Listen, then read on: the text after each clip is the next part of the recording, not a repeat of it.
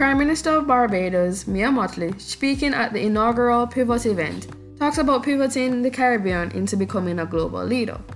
She opens by saying, and I quote, "There's a barrier that every small island inherits, especially after colonialism.